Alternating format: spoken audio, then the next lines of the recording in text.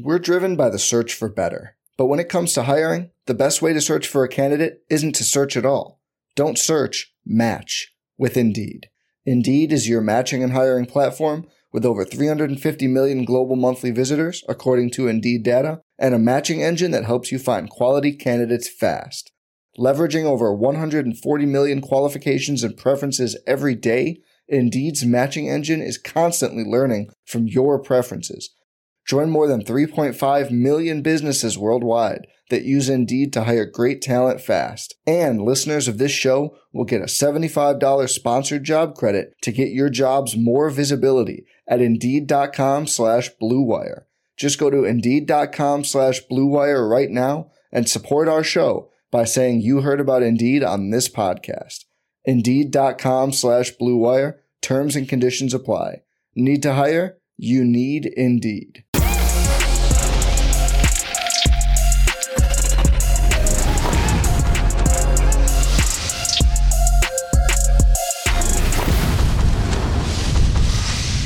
Welcome back to No Chill with Gilbert Arenas. Our guest today is one of the funniest dudes on the planet. You already know.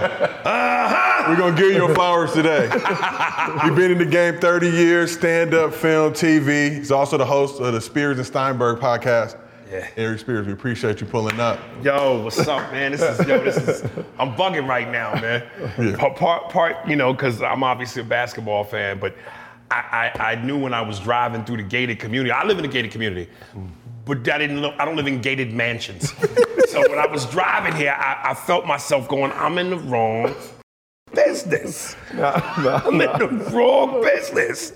Woo! So normally we shoot upstairs, we downstairs now. You see the jerseys. Gil, you literally, like, each one of your levels is bigger than my whole house. Come on, dude. This is phenomenal. You got like multiple houses. This is one of those cribs where when the girl come back to the crib for the first time, if the panties don't start slipping immediately down, take her back.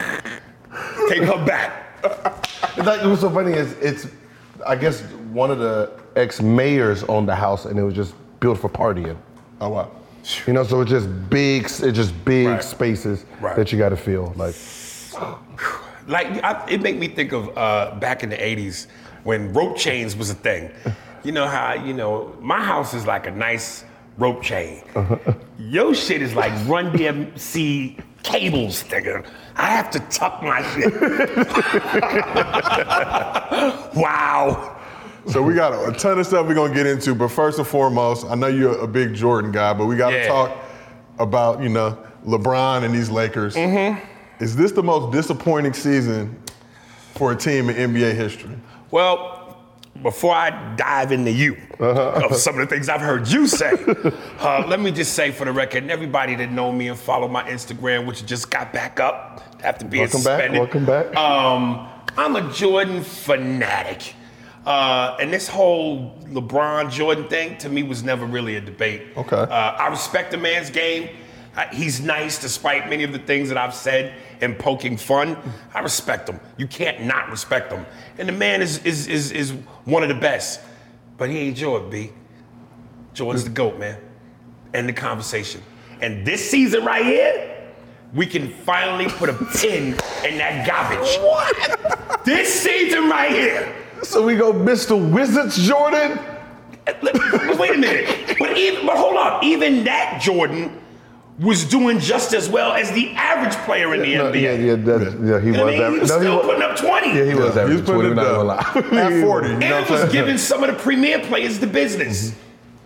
So, Whenever someone asks me, I say, what happened with like 80s, 90s, if you notice, most of the GOATs are actually in that era.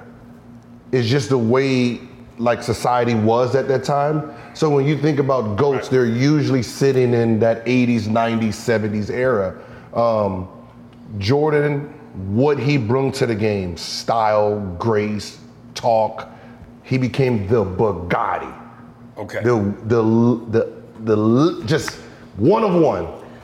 No one can reach it, period. No matter what you do, you can't reach that vehicle. Okay, well, first let me say this. I personally have a problem with people going, there are many GOATs.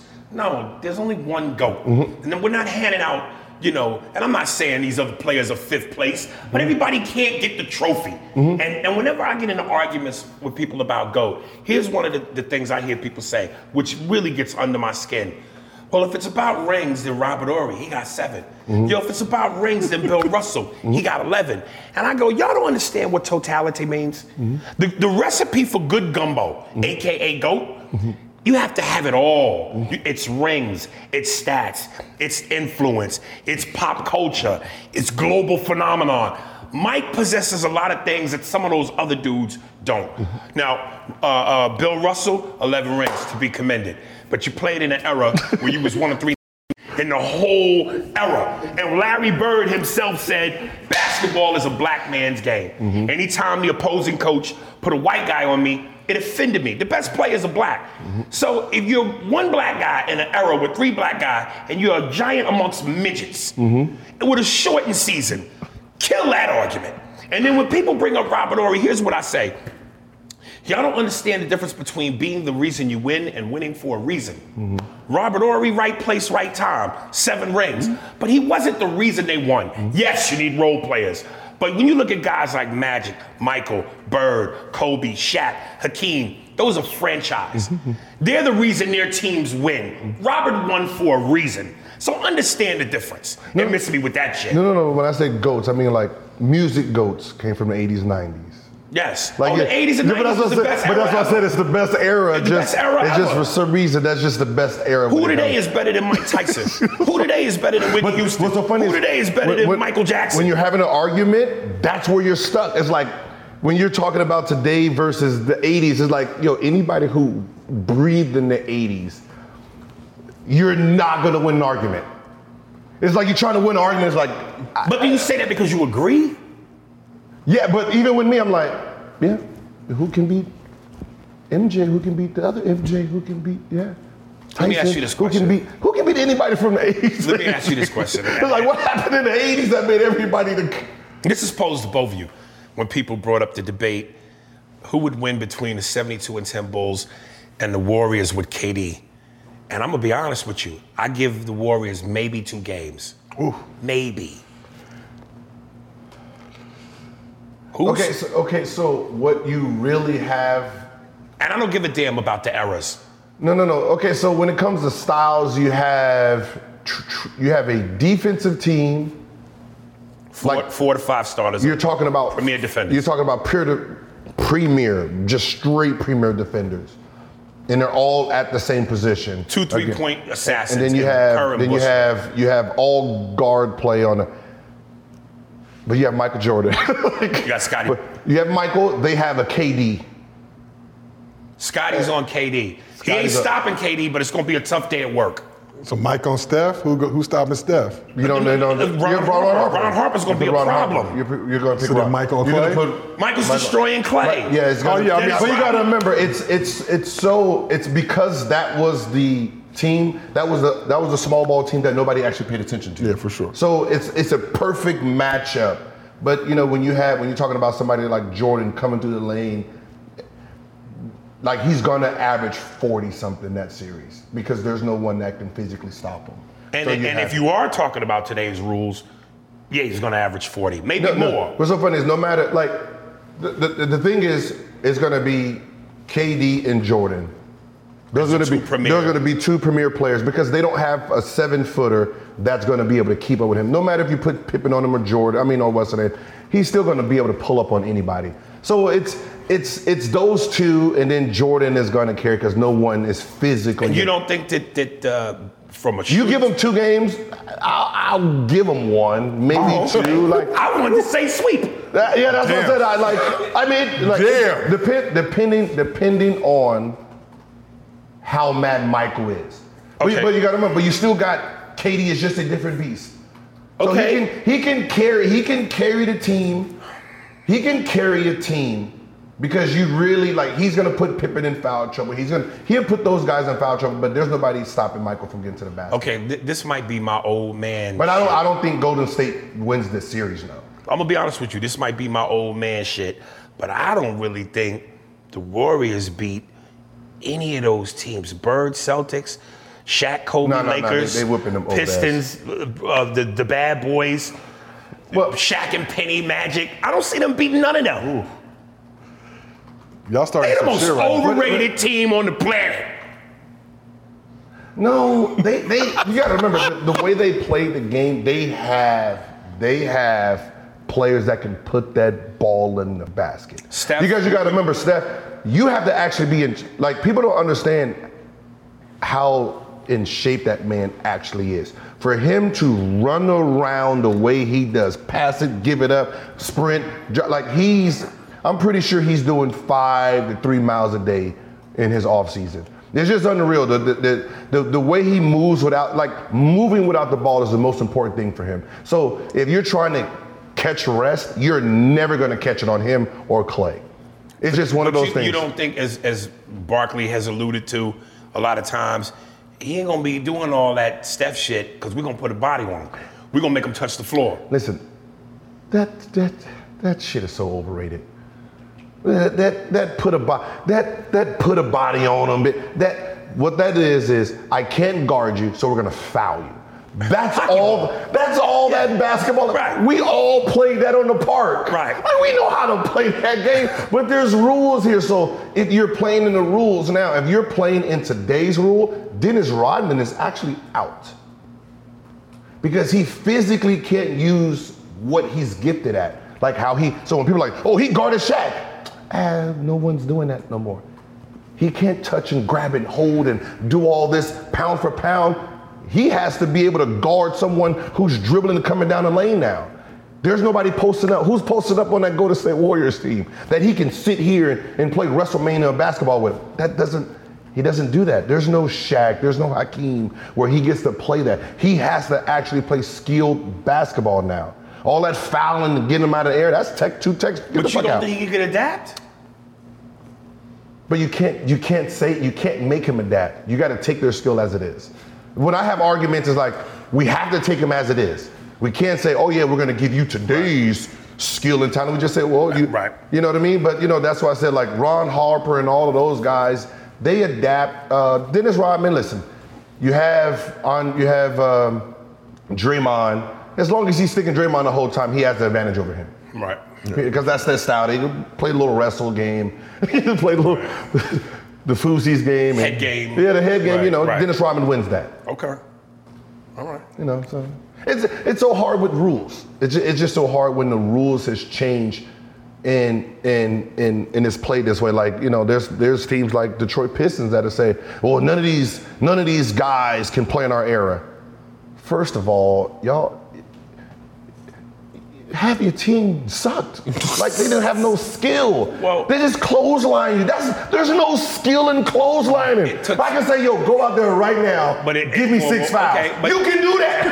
But wait a minute. It took some skill because they won 2 championships against teams that were skilled. No, we gotta remember, 80s basketball, if you look at the skill level of some of the 80s players, you're like, so they're just never going to dribble with their left hand. See, here's no, but wait a minute now. Dominique, we already know what they're going to do. Wait a minute. He going to dribble down that lane with this hand and try to windmill with the 2 feet. Okay, but LeBron doesn't have finesse and grace and beauty. He charges down, dunk, maybe a layup, but his game is all charge and brah. So I call it the Hummer tank. It's like the train. Right. It's like that train game. Where now I want y'all to realize, and some people be like, but they really got to think about it. Some people are like, how fast does he look today?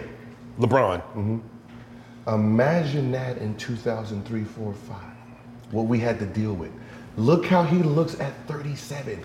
Imagine what we were playing against at 22, 23, 24. So when all this, okay, so look.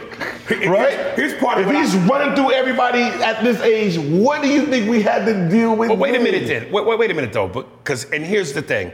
Like, people will say to me, people that haven't played professionally can argue all day. We do this all day. Mm-hmm. But then I go, to some of y'all who never played pro ball, y'all know better than the pros? Mm-hmm. Y'all ain't never touched a ball professionally. You gonna tell me they're wrong? And yet they'll tell you you're wrong. Mm-hmm. That being said, when I hear the younger generation go, Today's athletes are bigger, stronger, faster. They're better athletes, evolution. Yeah, but there's rest management. They don't play 82 games. They team up. They didn't team up and make the Avengers back in the 80s and 90s. They played all 82 games. They didn't wear goggles because they was afraid of champagne skeet. Like, they really were tough. No, wait. Straight to The the main players didn't lead their teams. The role players did. You got to remember, Ron Harper was averaging 20 when he went to go try to win the championship with the Bulls. Dennis Rodman left, right? So people left to go try to win championship because Chicago at the time was the team, Lakers at the time was the team. Like, so those players were, mid, low, high, mid, you know what I mean? They left to go team up because Jordan wasn't gonna leave, Magic wasn't gonna leave, Kobe wasn't gonna leave because he's in LA. I'm in LA. I'm not leaving. You're coming here. So it's easier for you to recruit if you're in LA, right? Versus a star sitting in Milwaukee, Minnesota, Memphis. You like, yo, you begging. Hey man, no, look, we got the tax. We got taxes for you. Right. Look, you ain't got to pay for nothing. Like, man, I don't want to hear that shit. Right. Like, I got to live here. Nobody wants to live in Cleveland. So when the non-basketball players, all the gazillions of people on social media say that this era is soft, this era is not as hard, you totally disagree with that? They're soft because of rules, not soft because they're just soft men. You got to remember 80s and all that. Yeah, there was a different breed of people. Right. You know what I mean? Like, but we've all played outside. We all played street ball. We all had to, you got to remember, making it to the NBA, you have to go through hardship. It's not an easy road. Right. Like, so when it comes to just style, there's so much money that you can't be in 80s mind. Like, look at Draymond Green. He is 10% of what Rodman was, right? If you look at him and compare to Rodman, you're like a kitty cat compared to what Rodman was. Yeah, but he's got 80s feet. How many technicals did this man get? Right. Like, he gets fined almost probably $1 million a year. An 80s player couldn't take that. Back then it was $2,000 to slap the shit out you. Right. I can slap, Dennis Rodman can slap and body slam you for $2,000. Right. Now that's LeBron's little elbow cost him, was it $400,000? I'm not fighting you. Hold me back. I'm gonna be soft as shit. That check costs too much now. So to all the couch fans and the sideline fans that never did it, what annoys you most, or what do you disagree with? If you could say to them something besides shut the up. Everything evolves, right? The reason, just sports itself, we want more entertainment. We want it faster. We want it to look better. So when sports comes, you have a game and look at a game and it's like, all right, Spurs versus Detroit in a championship, and the score is going to be 86-90. No one wants to watch that shit.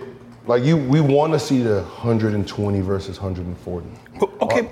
We want to see someone has 60. We want to see someone has 35. There's still people though that don't. That's the shit that's wild. You still have your brute type of minds that want to see that grinded out playoff atmosphere type of games. But what I don't see, and I'm really trying to look at this from a different point of view, but when I hear the young crowd go, today's athletes in terms of evolution are just bigger, stronger, fat, I'm going, what dunks am I seeing now that I've never, what am I supposed to be seeing now that I haven't already seen? I'm seeing the same shit. No. See, it's not, okay, so it's not that the players are jumping higher. That is false. That is false narrative. They're using athleticism just different. Okay. So let's say Jordan had a 46, Dominique had a 44. These kids are not 48 and 49s. They're 42s and 43s still, but Dominique's doing the windmill. One-handed windmill, two-handed windmill, okay, right?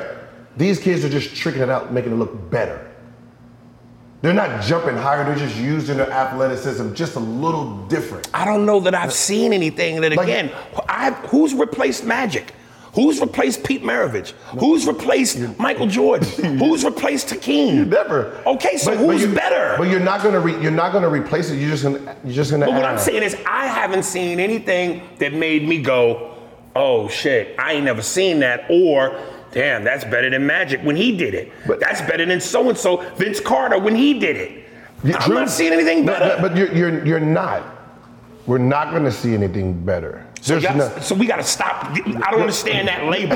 Today is better. Because you got to remember, the young kids don't watch. They don't go in the past and watch the archives. So we're talking about ignorance now. Yes.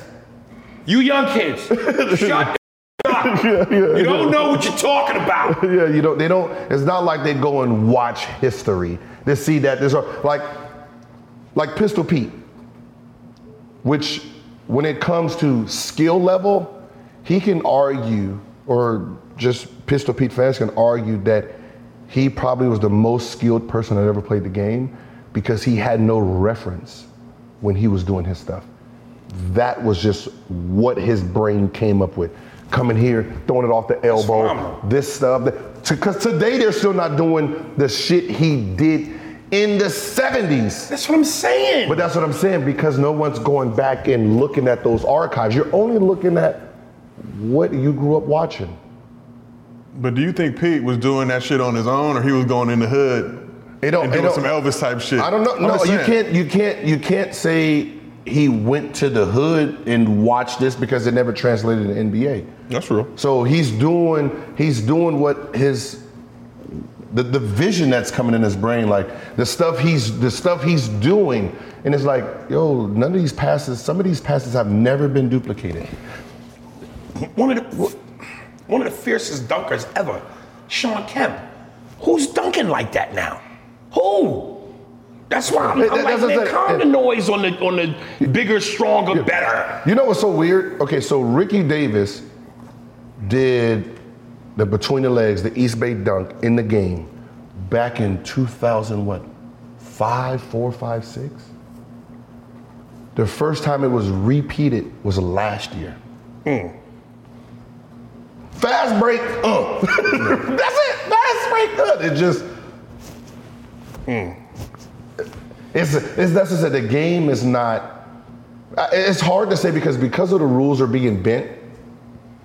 Because it's being bent and curved, it's hard to really gauge it, to see like who can withstand past rules, the time. Just because it's leaning, like I look at the scores now. There's threes and layups only, but they're still only averaging 104 to 8. 80s was actually scoring more than that. I think 80s basketball is either 70s or 80s, late 70s, mid 80s. They were averaging 112 to 116 points a game. Yeah. So they were actually moving faster. So with all the scientists and they doing all this shit, go to the 80s. They were moving faster than today's game. They're averaging, the league is averaging 112 to 116 points. Right now with threes, and they're only averaging 104 to 8. We're driven by the search for better. But when it comes to hiring, the best way to search for a candidate isn't to search at all. Don't search, match with Indeed. Indeed is your matching and hiring platform with over 350 million global monthly visitors, according to Indeed data, and a matching engine that helps you find quality candidates fast.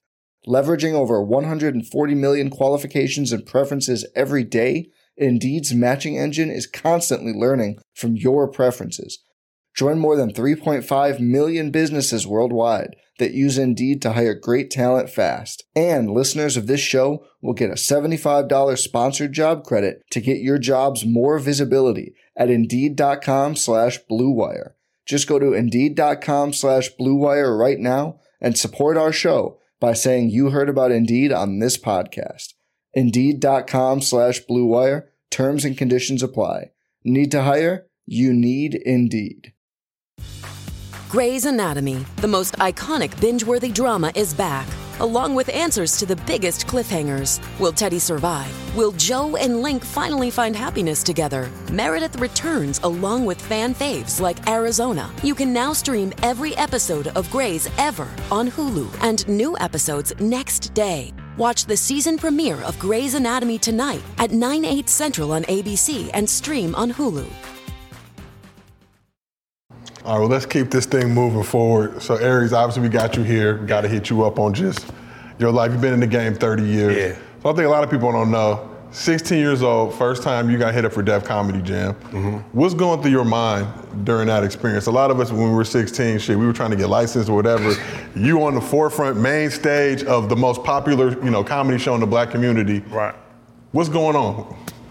It was just surreal because, I started when I was 14 and I didn't know that Def Jam was going to be something to happen. I mean, the guy that actually, they give a lot of credit to Stan Latham and Russell Simmons because their name is the brand, but the real genius behind it was a guy by the name of Bob Sumner out of New Jersey. He knew me and Bill Bellamy and, Derek Fox and Hamburger Jones, and he kind of put it all. Yeah, he kind of put it all together, and I just never thought that at that young an age I would be making a television debut. So it was weird because, prior to, I was telling everybody, yeah, I'm doing stand-up at night, and listen, I wasn't a cool kid. Nobody was paying attention. But then when you show up on HBO and everybody throws a big premiere party, then the next day it was like, oh, I'm getting so it was just surreal to know that I was coming into that reality. Because the very next year, I did a Showtime at the Apollo on NBC when I was 17. So after those two things kind of popped off, I was like, man, forget the school stuff. You know what I mean? I'm going for it. So what was harder of those two? What, between Def Comedy Jam and Apollo, were you nervous? I was more scared of Apollo because, well, first of all, I didn't do the regular, hey, he's coming out, rub the log. I was a special guest because I had already done Def Jam. But they could have booed me the same. But, listen, man, I probably got a little bit of it today. I was a cocky man. Like, I'm from New York, and I just came from that 80s era in New York, and I'm just, I believed I was gonna make it, and I was believing the whole time I'm about to tear the roof off this motherfucker. And that's just always been my mentality. Now, have I been humbled? Absolutely. Because this shit'll humble you. But nonetheless, man, I that's always been part of my cloth. So, a lot of people don't know, you got an NBA connection. Norm Nixon. Yeah. Was your first Norman. Everybody's watching Winning Time and kind of, I see the way it's portrayed there, and it's tough for me to watch because I know Norm and I know Debbie, and they're great people.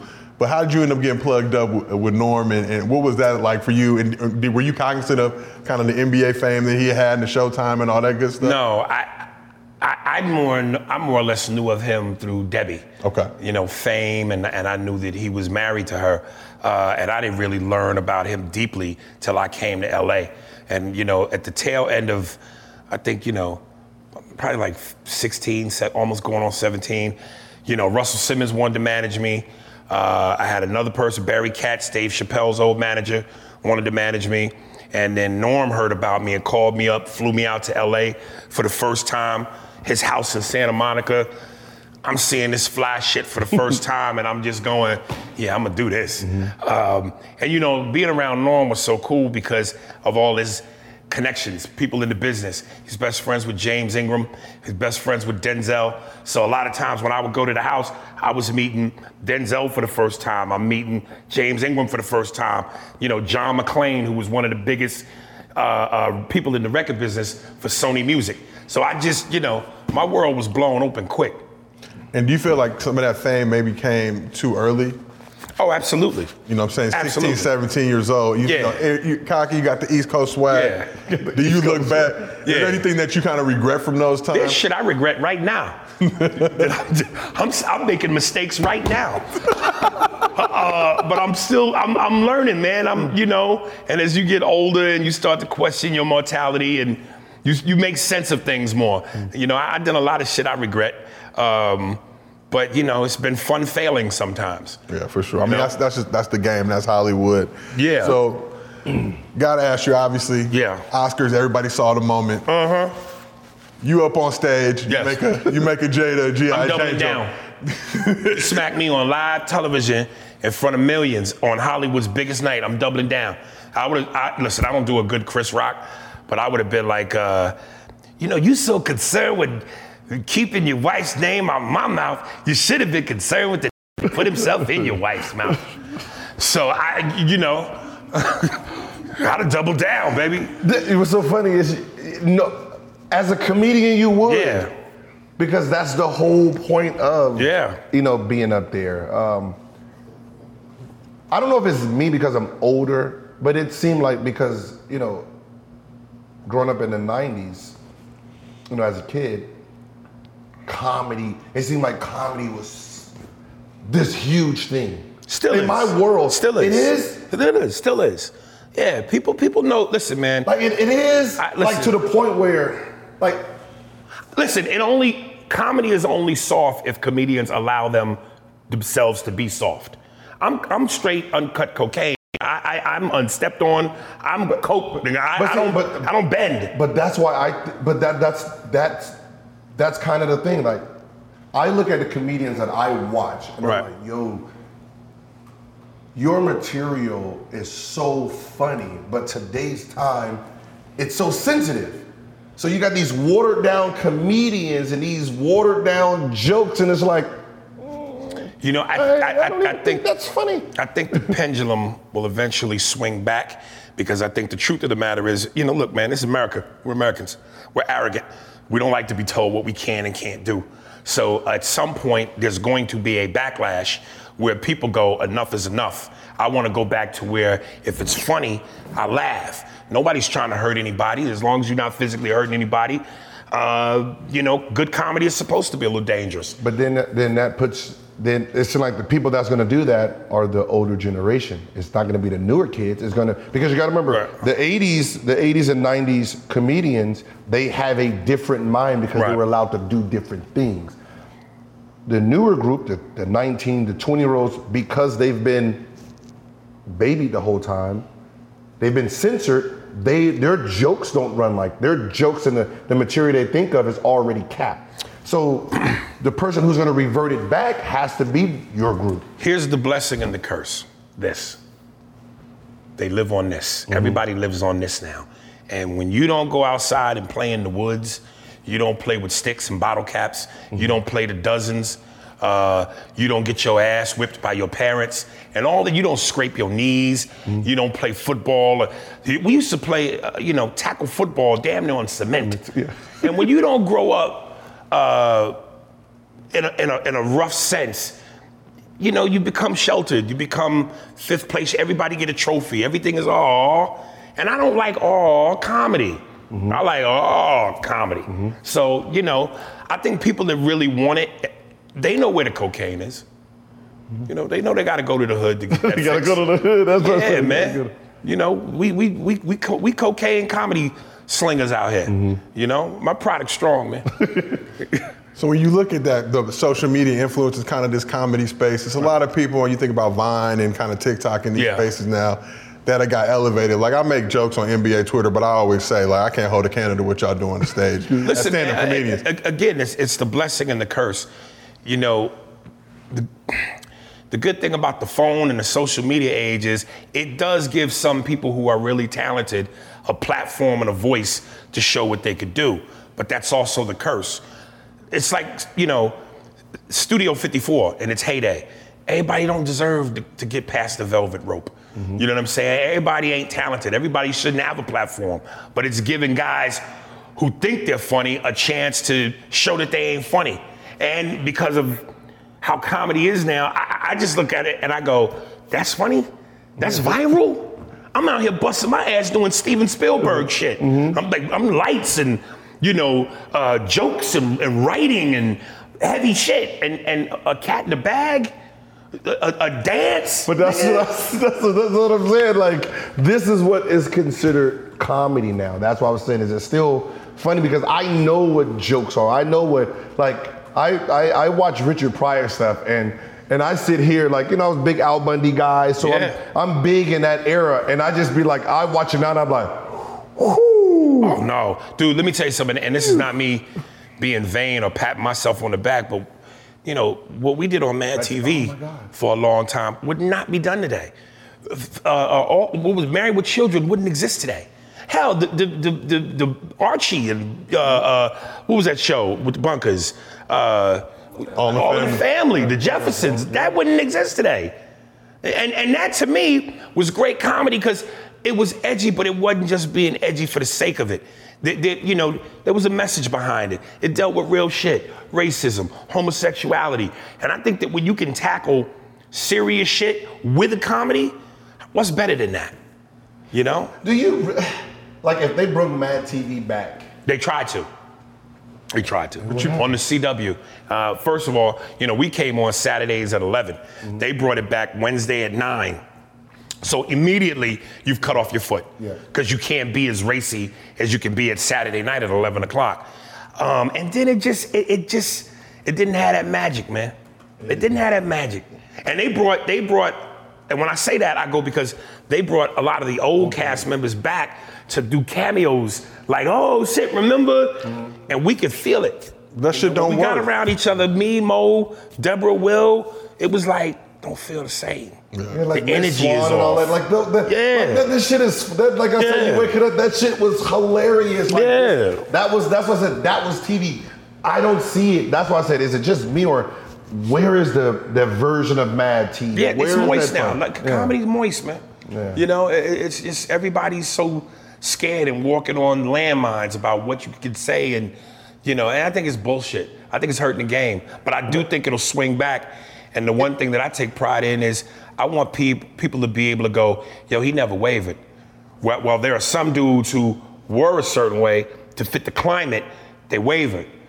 And I don't know, I think that there's a nobility in standing your ground. This is a real question when it comes to cancel culture.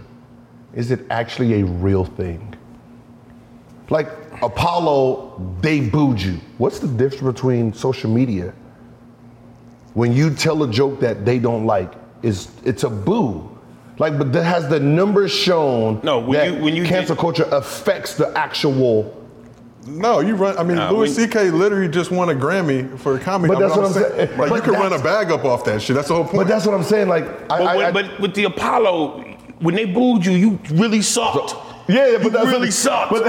But that's what I'm saying. Like, Dave Chappelle trying to make it like, is cancel culture just? Oh, is it a real, actual thing? It seems to be. But has the numbers actually proven that it's canceled? Like if you do something. Yes, just to a degree. Because there are shows that have gotten canceled because of, or won't even air because it's too risky. That's different.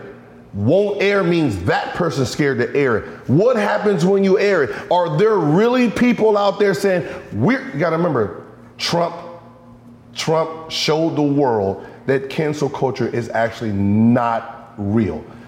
Well, we're talking about the most superior white man. But think about it in terms of negativity. But what I'm saying is, think about he just cared about numbers, right? So he goes out, does his thing, right? I'm gonna go out, do my thing. I'm gonna go out, have a rally. 2,000 people are there for him. 20,000 people are there to F him. Yes. To him, 22,000 people. But let's be. This is the biggest thing ever. I don't know that I want to get too heavy off of sports, but let's be honest, because you have to mention this. What he was able to do in terms of galvanizing a whole group of people, a bunch of Americans, it was Obama backlash. It was white folks going, we didn't like having a president, and we feel like, you know, make America great again. What does that mean? Nothing. Make it great again. When was it ever? America's a great country, but in terms of great for whom? If the further you want to, when you say make it great again, you're talking about going back. Going back ain't fun for niggas. No, but that's what I said. It's just, it's perception. I thought it was a great slogan because it's your perception of when you thought America And it was great. actually isn't his slogan. Ronald Reagan did it in the 80s. I thought so when it was like, go back and make America great again, I was like, yeah, when 2003 when I signed my contract. But again, I don't know who president was. We're talking about a whole nation of people who felt like, you know, white people are becoming a minority. we're losing our power, we're not being heard. And here's their savior, President Biff from Back to the Future. And here's this motherfucker talking about make it great. He's telling them and letting them hear everything they needed to hear and feel to not feel like they didn't count. But he was the most hated. But that's what I'm saying. So when you say that, though, he got 70 million votes. So. But what I'm saying is, that's what I'm saying. And barely beat Biden. What I'm saying is, Biden barely beat him. When I'm saying cancel culture, when I'm saying this, if I do a special, right, and 5,000 people want to see the special, and 100,000 people are watching the special to cancel me, I have 100,000 people who actually watch the special. I don't give a fuck if they're canceled. There's 105,000 people. Americans don't know how to hate. We don't know how to hate you. We think, hey, I want to cancel you, so we're gonna go write shirts. We're gonna buy tickets to your thing. We're gonna go there and boo you. You don't give a fuck. I sold out. I sold it out. You don't give a fuck if it works for you. But I sold it out. We gotta remember, we don't know how to boo, so that means we're gonna stand outside. We're gonna stand outside in large numbers.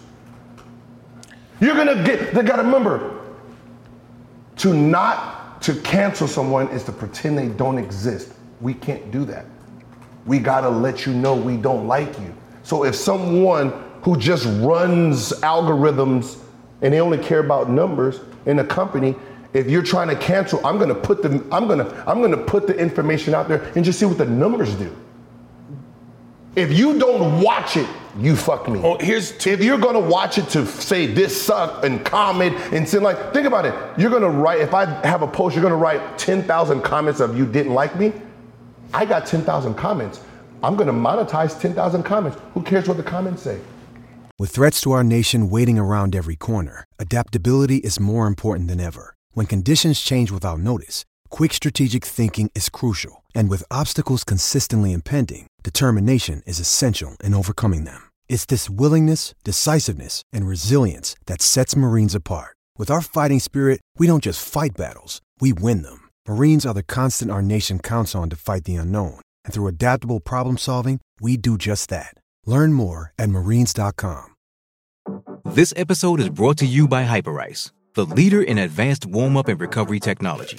They have tons of innovative products, like Venom-heated wearables to help soothe sore back muscles, Normatec compression boots to speed up recovery and increase circulation, and Hypervolt massage guns to improve mobility. Loved by athletes like Naomi Osaka and Erling Haaland. Try them yourself. Get 10% off your order with the code MOVE at hyperice.com. Well, listen, here's the two things that I took from both those examples. I mean, Dave Chappelle seems to be uncancelable. So because his backing said we're not canceling. But there's a reason for that.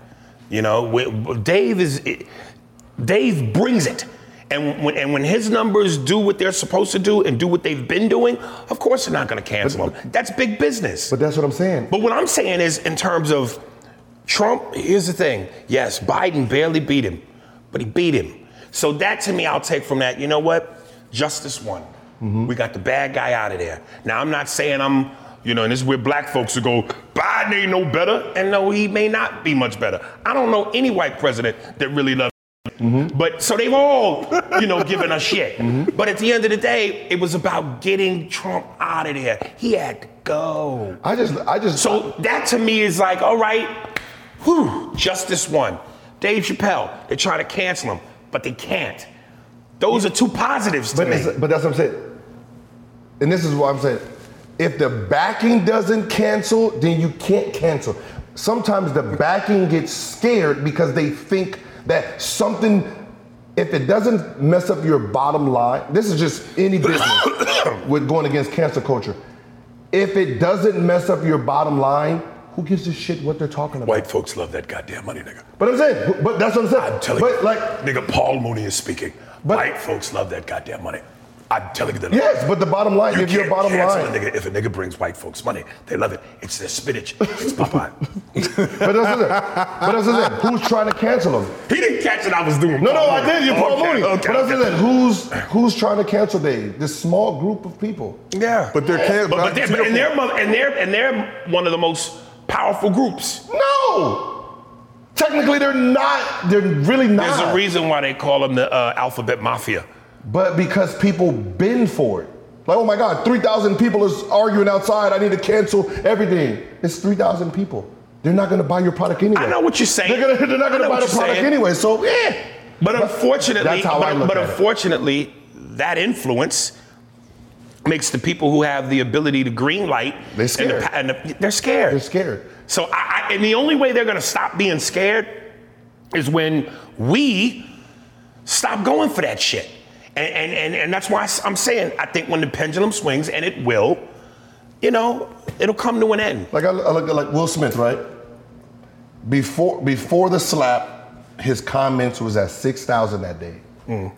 After the slap, he was at about 500,000 comments. But to me, I'm slapping everybody now. But I'm slapping this shit. I'm going around just slapping folks. And I'm gonna monetize my comments and say, hey, listen, look how many comments I get in my thing. I need $20,000 for posts, and I'll slap shit out somebody. I'm slapping until it just reverts back. You give me 6,000 comments doing all this clean shit, and I slap it, and there's 500,000 comments. Everybody's getting slapped. I'm gonna be real. I wasn't even watching the Oscars, and then I checked Twitter, and everybody like, I'm waiting to see what you're gonna say about this. I'm like, what you talking about? Then you see it, but that's the thing. That's how social's constructed. They want negative shit. Like people could talk whatever shit they want about Trump, but when they booted his account off Twitter like kind of boring. Yeah, I'm just saying, like it wasn't. Tekashi 6ix9ine got the Instagram is boring because he's missing. I hate that. Like I do too, but he's entertaining. Now you got your IG back, I'm ready to see what's going down. I'm gonna be careful now. Come on, but you got it. I gotta be moist. No, it's not moist. No. It's about business. It's not in my best interest financially to obliterate a platform where I can make money. You know what I'm saying? I'm gonna still be me, but it ain't gonna be, Scarface balcony scene, me shooting 1,000 Colombians. Only three. Yeah. So you've had a super successful career, but I wanted to ask you about that. Hollywood is a game, and I kind of touched a little bit. I had a show on Comedy Central, kind of learned the hard way, the terminology. They don't want to call you, so you're difficult, or whatever the words are. Right. But you're an opinion-made dude. You've always stayed true to yourself. So how do you balance that? And has there ever been a point where you've looked and you're like, damn, I shouldn't have said this, or I shouldn't have said that. Oh, yeah. And it's cost me a job. Because I deal with that shit. Because people ask me about shit, and you can't be like, oh, that shit was fucking terrible. Right. You always got to say the PC thing and support it. It's so funny because people think that just because I'm in the game of comedy, I'm not allowed to have an opinion on comedy and comedians. I'm in the game, but I'm a fan of the game. Mm-hmm. I'm a fan of comedy. So it's like, I may not always go with the flow that everybody's going in when they go, this guy's brilliant or this guy is funny. I might go, to me, he's not. To me, I don't think it's as brilliant as you do. I'm allowed to have an opinion. And it's like, in this game, opinion is often taken for hate now. Oh, you're a hater or you're bitter. No, I have an opinion. Mm-hmm. So that to me is corny, man. But only like the true competitors don't use it as hate. Like if I make a comment and say, yo, KD this, KD that, Kyrie this, Kyrie that, they won't be like, oh, he's hating. He's nitpicking at my game because he sees a flaw. I need to fix that flaw. So if someone says, oh, your comedy watered down ain't genius, I'm gonna be like, why? Like, what are you seeing that I'm not seeing? Yeah, I know I'm successful, but you're seeing something that I can't see. You've been in the game this long, you're seeing something I can't see. What is it? I'm gonna ask for that information. But I think because everyone's so sensitive just mentally, that when you say something, I think we just no matter what, when we look through comments, period, we look for the negativity. We look for the 10%ers. We care about what the 10%ers say.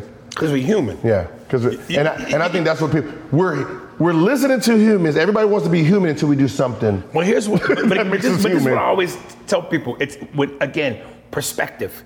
Like, through Twitter, I became friends. I knew him long before Twitter, but Ice-T followed me. Certain celebrities would follow me, I talked to. And when they would go, yo, Ice-T washed up, or they may say, yo, Gilbert Arenas is washed up, or whatever they say, I go, I'm in this nigga's crib. The wall looked like a museum. How many people got that? Y'all buy jerseys out of Foot Locker, and maybe your favorite athlete signs it, or maybe he shits on you, or a girl.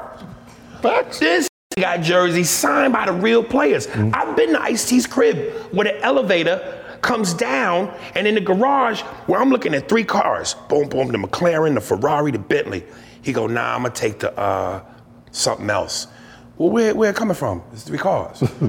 The floor to the garage come up with a car under that. I ain't no bitch. I'm all male. I got wet. Nigga.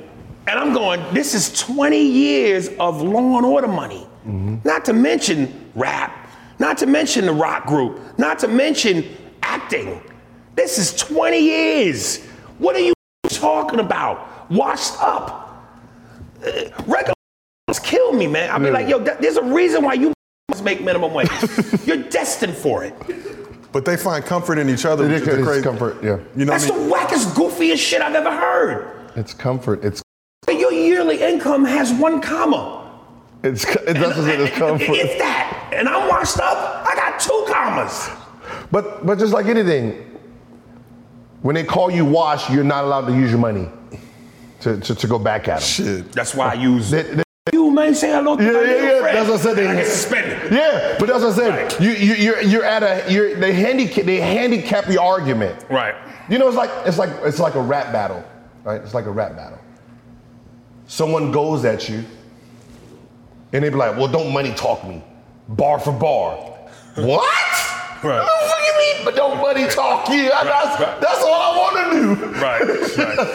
Go bar for bar. I'm not bar for bar. That was 20 years ago. Dude, I remember when Cat Williams made the joke where he goes, remember that at one point in time, they were saying that the Chrysler 300 looks so much like the Bentley. And he made the joke where he goes, you say that until you see an actual Bentley. No, it's not the same thing. Like, and so many of these dudes out here that ain't never seen real success, ain't never had the bravery to go for their dreams, they're driving Chryslers. This is a Bentley. Where I live, gated community, this is a Bentley. What are we talking about? This is the world we live in with social. I mean, this shit is wild. It's like, they'll look at you and be like, yeah, you never won a ring. That sounds like $200 million in contract. Like, what are you talking about? I heard, I don't know, it was a Luda? I think it was Ludacris who said this. He said, man, I had a career. What that career means, there's ups, there's downs, there's peaks, there's valleys. That is a career. We all wash up. But when you get to that shore, how much sand do you have in your pocket? When you wash up on that shore, how much sand do you got in your pocket? Because that's all that matters. We all hit that. We're all gonna hit the sand. Right. How much sand? When you do this, how much sand is coming out your pocket? And I was like, that's a good saying. Yeah. That's a good saying. Yeah. So I'm gonna be real, you had a successful Hollywood career, but I wanna know, has there ever been a role or a part you auditioned for you didn't get that you look back like, I'm perfect for that shit, and I don't understand, I would've killed that role. Tropic Thunder. Okay. The role that Brandon T. Jackson got. Yeah, goddamn. To work with Ben Stiller and that cast, that caliber of movie, yeah. What were they looking for? You audition and they, he had something I didn't. So, and look, man, he talented brother, worthy, but damn. That's a perfect movie though. Yeah, man. Yeah. But then I've gotten movies that other dudes didn't get, like I did The Pest with John Leguizamo. I played his best friend. But Romany Malco didn't get that. I beat him out for that. And he's actually best friends with John. But then Romany is going on to do 40-year-old version, Think Like a Man. So everybody gets, at some point while one door closes, something else opens for you. So when y'all see, is there beef when you got to see, not beef per se, but I'm saying y'all see each other at all these auditions, right away, if this is the character description, these dudes are going to show up at the hardest thing for a lot of us is like we'll go on an audition and in the breakdown it says, we want a Cat Williams type. We want a Chris Tucker type. Well, then go get Chris I'm bringing what I'm going to bring to this. What a slap of my talent. Then go get Chris. That's like being on a date with a broad and going, I need you to suck my dick like my ex-girlfriend. Yeah. That's not a good thing to do. And they be oblivious. That's the shit But that's that the cracks shit me they up. do. But that's they the be shit- oblivious to it. But that's what they do. Yeah. Do you think that in Hollywood, when it comes to just black excellence, do they bring back and help? Well, like, you know, like Will Smith has his own production company, right? Overbrook, yeah. Like, does he? I don't know what he does with it. You know, I don't know if he's hiring more black actors or. He's produced a couple of things TV-wise. Okay. I wish we did it as often as they do. Yeah, that's what I was wondering. Because now we're in position. So I see like 50 Cent. You know, 50 Cent is in. You know, he has his little power. So there's. I can see it from that side, but like it's like, oh, that's new Hollywood. It happens. That's new Hollywood. I'm it talking happens. about old Hollywood. I don't think it happens as often as it should. I mean, you know, when you look at David Geffen, David Spielberg, I forget my other man's name, that formed DreamWorks. Spielberg, Geffen, and Katzenberg. And I'm just going, when you got a Michael Jordan, this billionaire, Oprah Winfrey, a billionaire, you know, or whoever else I can name that's black and a billionaire, where's that studio? Where's that merger? You know what I mean? I don't understand why that hasn't happened already. Tyler Perry. I mean, Tyler Perry. And Will Smith, Denzel, like. Hey, okay. But then they got to rock with it. That's the thing. They've got to see eye to eye on shit. And I just don't know if that's possible. That's great. It's like you got Morgan Freeman and all these other. Y'all been in the game 50-something years. Y'all can put something together for the younger generation. Yeah, that's man. to make it a little easier. I think sometimes when, you know, you hear you hear like I heard Shaq say it. You know, I'm rich. You ain't rich when he's talking to his kids. Yeah. No, you're gonna have to earn it. Right. Isn't what you did for them to make it easier? Like, and I think that some of the times, some of the older generations like, no, what I had to do to get it to this, I'm not gonna make it easier for you. Oh, it's a very Scrooge Scrooge McDuck mentality. Yeah, mine. Got here, you gotta get your, you know what I mean? But that's black Hollywood, though. I feel like that's black people. But I'm just saying from the entertainment side, the old guard of black Hollywood was like, well, shit, we had to struggle, and we didn't get the looks that the opportunities that y'all get, so we're not gonna with y'all like that. Yeah, it's changing. You're gonna have to get to my level. But that's why I like that's why I said this is like the new guy. Like 50 Cent is like, it seems like he's put more people in the game. He wasn't even an actor. He's put more people in the game. At the end of the day, thank God it's coming from somewhere. Yeah. And if the goal is to, you know, grow and be better, then who cares where it comes from? But at least it's coming. Yeah. But it's long overdue as far as I'm concerned. Yeah, like how does he, like, think about it. He's a rapper. Yeah. Right? Who says, I'm done with it. Monique, your time is up. We need to get you back on there. Right. The rapper had to do that for that black queen. Like, the rapper had to say, Monique, now we're gonna get Monique back in her. It's the rappers or the hoopers. But that's what I'm saying. How does this man, like Hollywood, like you guys got all this power, and she got exiled, and then a rapper brings her back because he got into power. Right. He's been successful. He's like, no. Come on, Monique, get back up. Get back up. This some goofy shit, man. Now they on stage with it like, hey, yeah, this is my girl, a little bit 30 years. We had a little fall out, but we back now. Right. But it goes back to your point, is if you're making white people money, then all that shit, they'll put it aside. Right. It don't make it, if they're making money, we don't, Monique, come on back in and give us some more money. So last thing I want to leave you with, last question. Obviously, you've been in the game a long time. If you had to make a Mount Rushmore of your top 4 comedians, people that you rock with, who you putting up there? Well, I do this in 2 parts. There's the Mount Rushmore, and then there's the Mount Olympus. Okay. So the Mount Olympus is the gods. That's Eddie Murphy, Pryor, Red Fox, George Carlin. But as far as today, Dave Chappelle, the late, great Patrice O'Neal. Yeah. I don't know if you know who Patrice. Monster. Yeah. Tommy Davidson, and Bill Burr. And listen, and even if I had to take one off, listen, regardless as to the situation with Corey Holcomb, I think he's a beast. I think he's a beast. We might not be vibing no more personally, But he's a beast, man. But see, that's what I was trying to, when I was saying it earlier, that is the comedy I grew up in. I'm like, yo, when it comes to just jokes, like why isn't like somebody like Corey Holcomb there? Have you seen his material? Because he wouldn't clean up his material? Maybe. Yeah, I'm sure that's got something to do with it. Again, pure cocaine, man. But that is comedy. To some people, it's an like assault. Something looking like Bald Homer. He told one chick, girl, I bet you the inside of your panties look like hot wing paper. Yeah.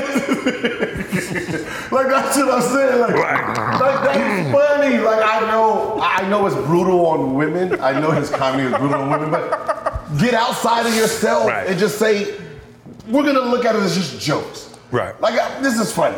People treat my comedy like I'm a threat, like I'm bringing a gun into a locker room.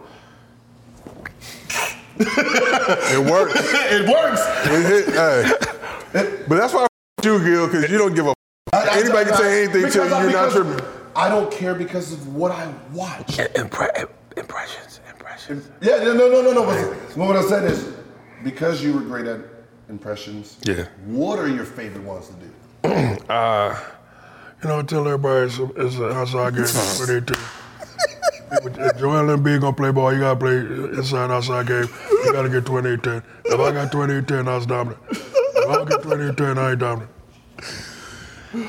Ain't that right, Dennis Rodman?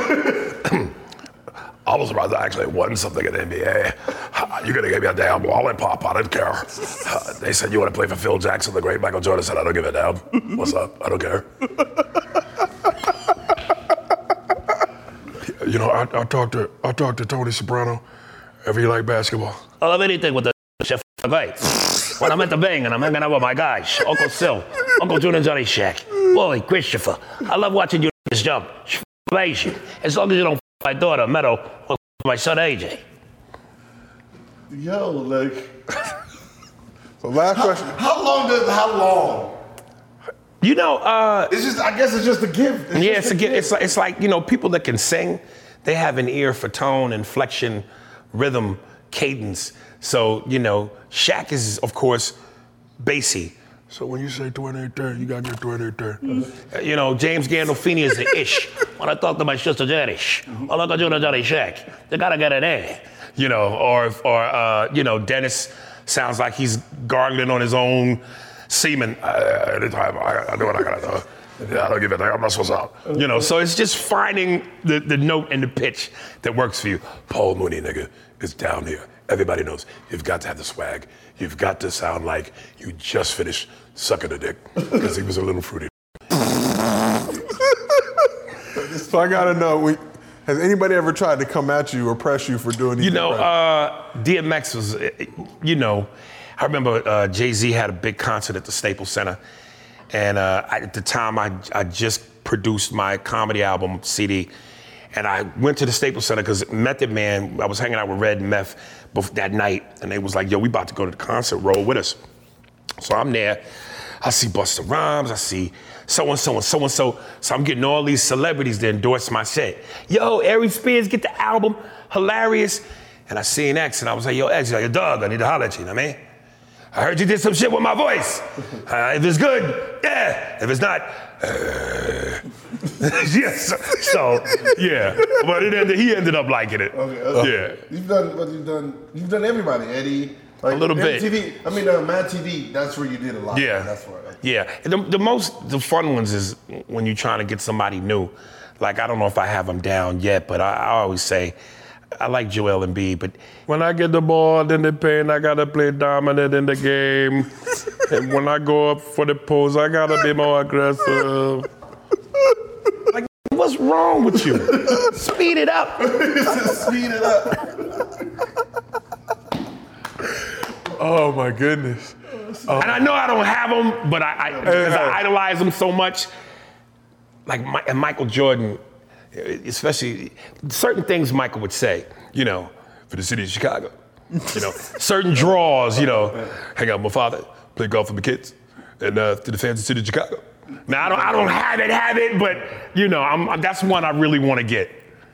Well, Aries, we appreciate you pulling up. Oh, and my podcast, y'all. I was about to plug it. Yes. He said I was shit. about to plug Oh, okay. Spears and Steinberg podcast. Spears and Steinberg podcast. We about like almost 400 episodes. Please subscribe to it. It's available on all streaming platforms. And I'm gonna tell you this, even though we're like 400 episodes in, if you can, go from the beginning and go in order. Because contextually, the jokes, the callbacks, if you listen now, you might not get certain references that I promise you will be 10 times more funnier if you listen from the beginning. So binge, do what you gotta do. Treat it like a bag of chips. You don't just eat one. You eat the whole bag. Well, Aries, we appreciate you. It's been another episode of No Chill with Gilbert Arenas. We'll be back with more very soon. I got one question. Is regular different from NBA? A little bit.